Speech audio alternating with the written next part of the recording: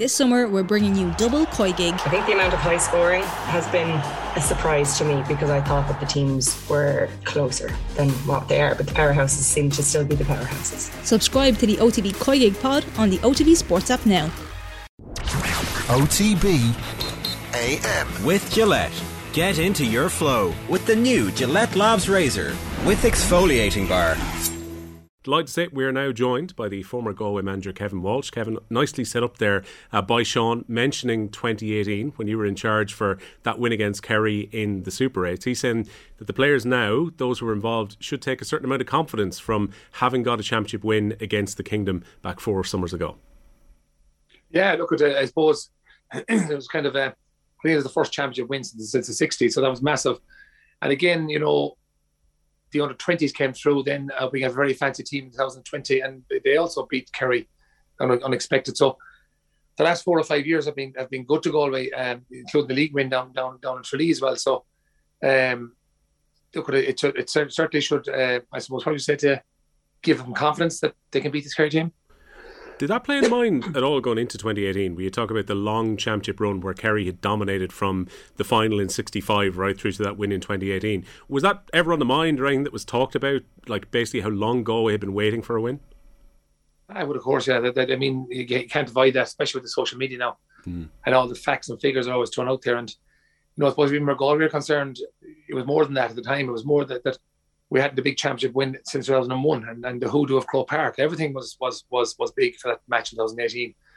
You know, that was a Super 8s match as well. And it was, you know, the top 2 teams came out of a very difficult group. So, you know, we had Monaghan and Kildare at the time. So, and I've actually qualified early in that group with Kerry involved was huge. And it also, you know, as I said, it was not only the Kerry hoodoo, it was the Croke Park hoodoo. And it was a kind of, some of them hoodoos are made too much of. But certainly where Kerry are concerned, back to the 60s is quite a while. So that was huge to get over the line. Has a stake been driven into the heart of that idea of the Croke Park issue now? Because every time that Galway were preparing to go to Croke Park in recent years, it's been, you know, it's only so many wins since 2001 and there's so many defeats have happened. And even after the league final defeat, the late collapse against Roscommon earlier this year, people were mentioning that Galway have got a very poor record at Croke Park. They've now been there. They've won 2 difficult games against Ulster opposition in the quarter-final and semi-final. They've had 3 run-outs in Croke Park this year. Is that even a factor now going into this weekend? I don't think Croke Park is a factor on the back of. Look at 2018, as I said, we bet Kerry. We had won the Division 2 final against Kildare up there. You know, there was loads of things happening at the time. We performed very, very well against Dublin in the league final, and actually in the All Ireland semi final by the last 15 minutes. So just didn't take our chances. And again, you know, I suppose this game against Armagh leading up to the Derry match, I think Galway's efficiency in front of goal was very, very high against Armagh, which you need that to happen to win big games. And unfortunately, 2018, the semi-final, our efficiency in front of goal was shockingly poor in the first half. And if it'd been better, we could maybe take out the Dublin team in Croke Park in 2018. But the efficiency is massive, and it has been quite good for Galway in the last while. So, you know, a fit Comer, which is brilliant for Galway. You know, back over the number of years, he had a lot of bad injuries. And, you know, it's important that he stays injury-free for this big match as well. But look at the Croke Park thing, to be honest, is that hoodoo is well and truly gone. Kerry have their own little hoodoo at the minute for winning the All-Ireland. So it's only 8 years, but it's like a eternity for them down there. And even that Dublin match, I saw the way they celebrated beating the Dublin team. It was huge pressure off them because there's massive pressure down there. And again, that was a Dublin team that would not, in my opinion, wouldn't be next or near where the Dublin team was back in 2018. So, you know, to see Kerry celebrating that, was huge for them, but that wasn't, you know, a team with Conor Callahan, Paul Mannion, Jack McCaffrey, Michael Dara, you know, Philly McMahon, all gone out of it. A lot of those guys genuinely had not been replaced at the same level. So I suppose getting over the line by 1 point against Dublin, that Dublin team missing Conor Callahan, you know, it's not massive form, but it's good form for them because they needed to get that hood off the back. Yeah. Let's have a chat about Damien Comer then. When we look at our kind of 5 key matchups that you've picked out going into this weekend, Comer scoring the 2 goals last time out against Derry to help Galway through to the final for the first time since 2001. He's likely to go up against Foley this weekend, isn't he? I would think so, yeah. It looks that way. But I would think, you know, look at Kerry are longer for round play. Tally is down there as well. I'd expect that there will be a bit more help defence on with Foley. I thought Derry were very naive, to be honest with you. They had all the bodies back, but they just, wrote an article in Examiner about it where, Rodgers was completely looking at Comer and he could not see when the ball was coming, which for me is technically very, very poor defending, albeit totally concentrated on the man and given the job to do. But you have to see man and see ball. And that didn't happen against Kerry. I'd expect that Kerry will mark that differently. I'd also think they'll have help defence a bit closer to Comer. So it's fine having all the bodies back behind the 45-metre line, but you have to know your role inside a defensive system. And I thought maybe it's part of Derry's building at the minute, but they just weren't clinical in that defending side of it. I expect Kerry to be more clinical on that. And Tally will know the threat that Comer possesses as well, particularly left 1v1. And he'll also know that if it's tightly defended and there's help defence and there's two on him, sometimes Damien, and he's obviously grown up a bit, but he may make bad decisions and try to kick when he's not on. So he's going to try and create an environment that maybe will try to put Damien into what we call the ugly zone or out of his comfort zone. So I expect this to be fairly defensive. Have you noticed a change in the collective way that Kerry have defended this year with Tally and O'Connor? Have they actually changed things around a bit? Because a lot's been made of the fact that they haven't conceded too many goal chances. It took almost a wonder strike to actually get a green flag for Dublin the last day. But generally, League and Championship this year, Kerry have looked pretty safe at the back. They have, to be fair, and they're getting the bodies back a bit more. Tyke Morley seems to be the guy that's doing the sweeping. I'm not convinced that he's the full sweeper role picked up yet. The ball is more than one kick away. It should be marking space. When it's less than a kick away from the full forward or the threat, it should be a little bit further back to protect that the full back. And I just think there's a little gap left there all the time for pop passes, the likes of John Daly, a very good foot passer, to pop passes into the likes of Comer if that's not blocked up. Again, but to be fair, there's a good bit made out of where Kerry conceded and not conceded. But if you look at the Dublin team that played Cork, they didn't get a smell of a goal chance. That was without Conor Callahan. So for me, the Dublin team up front at the minute haven't got a Paul Mannion or a Conor Callahan who are the goal threats. And so, their forward line isn't made up of goal threats at the minute. So I'm not so sure how much that Kerry team actually tested in Championship in relation to a good forward line like that will go at you. So look at it. It'll be interesting to see where they've come on Sunday. Yeah, that's actually an intriguing side to the battle and the conversation, because I was alongside Ross Munley for the quarterfinals the round before, and we were just thinking that about Dublin and Cork, because the game had drifted, so you're almost watching Dublin to see where the movement is in the forward line in the second half. And all of their inside forwards that day looked to come back out to recycle the ball back out to the D. Now, they kicked plenty of scores and they won very comfortably, but without Con, there was nobody to go in behind. While Galway present a very different challenge where, like, Walsh and Comer are going to look to try and stretch that defence this weekend. Yeah, but in particular Comer in the inside, where he'll turn and go at you, where Shane does a lot of his movement down the wings, and he's going to have to slightly change or something and try and get inside the man and have more of an impact, because while it's fine running and taking people on, it's the middle three lanes that counts, Then 1 lane 5 in the outside.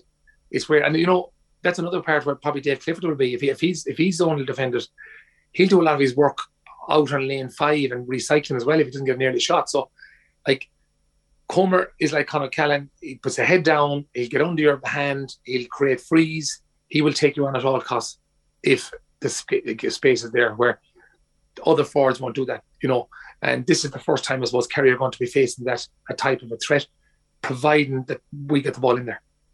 David Clifford, a problem to try and solve. 3 goals and 6 points when the sides met in Tralee a couple of years ago in the league. So we've seen the damage that he can do. Who picks him up? Well, to be fair, like things have completely changed that league match. I mean, Galway at that time had spent a year and a half, I suppose, attack, and left the defensive team behind them. So they've completely changed in the last year. You can see it during the league.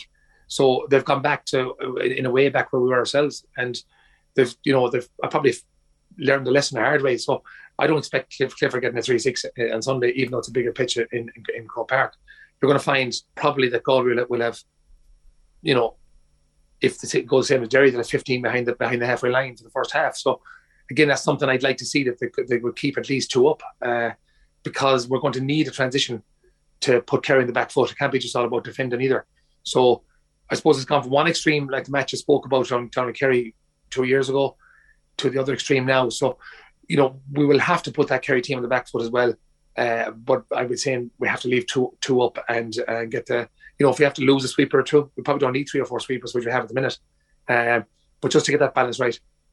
Does that mean a man marker on David Clifford, or is it more about the zonal if they're going to stop ball coming into him? Well, to be honest, I do expect there'll be a man marker. It'll be either Liam Silk or Sean Kelly, depending on what they go with. I would guess it'll be that. So the matchup I've picked would be Liam Silk against Clifford, but it could be Sean Kelly. So that'll be that. But they'll have help defence around them. That'll be zonal. There's no doubt about that. And if they don't, it doesn't matter who's marking Clifford. If he gets easy ball and no help around there, he's going to be a massive threat. So look, it's going to be a zonal with the man-to-man there anyway. I don't expect the Galway going to go like they did 18 months ago down to Lee. That won't happen. So it will be. It'll be zonal around Clifford. Clifford will not do the Damien Comer job or the Con job where he's going to bury the head and go down and go through 2 or 3 fellas. He'll be trying to hit the point on his second step, which he's very good at. Most forwards will take 4 steps before they hit, so he can hit him 2. So it's really vital that whoever's on him does a man-marking job and that he's actually stuck to him. Yeah, he's remarkably hard to stop. I mean, it's an obvious point, but the fact that he drifts into such kind of interesting pockets of space, he almost plays so instinctively, and we saw that at different times even against Dublin, where maybe he's gone quiet for a little while, then he drifts off into a pocket of space. We saw in the quarter-final where the one chance he got in behind where space opened up, he puts the ball into the top corner. He's remarkably good at ghosting into good positions, isn't he? Absolutely brilliant, absolutely. And again, even the second half against Dublin, I think he won that free, the last one. The quiet second half, but Kerry are keeping him up all the time, and they're not. He's not part of their defence. And again, that's why I'd like to see Damien Comer as well as much as possible, or at least maybe coming out for 10 minutes and going back in, but keeping a threat up at all times. Kerry will be doing that, but I don't expect David Clifford to be given the spaces that he's been given to date. As I said at the start of this, it's going to be, I would think, very defensive, and that takes out the spaces that guys like Clifford and O'Shea likes.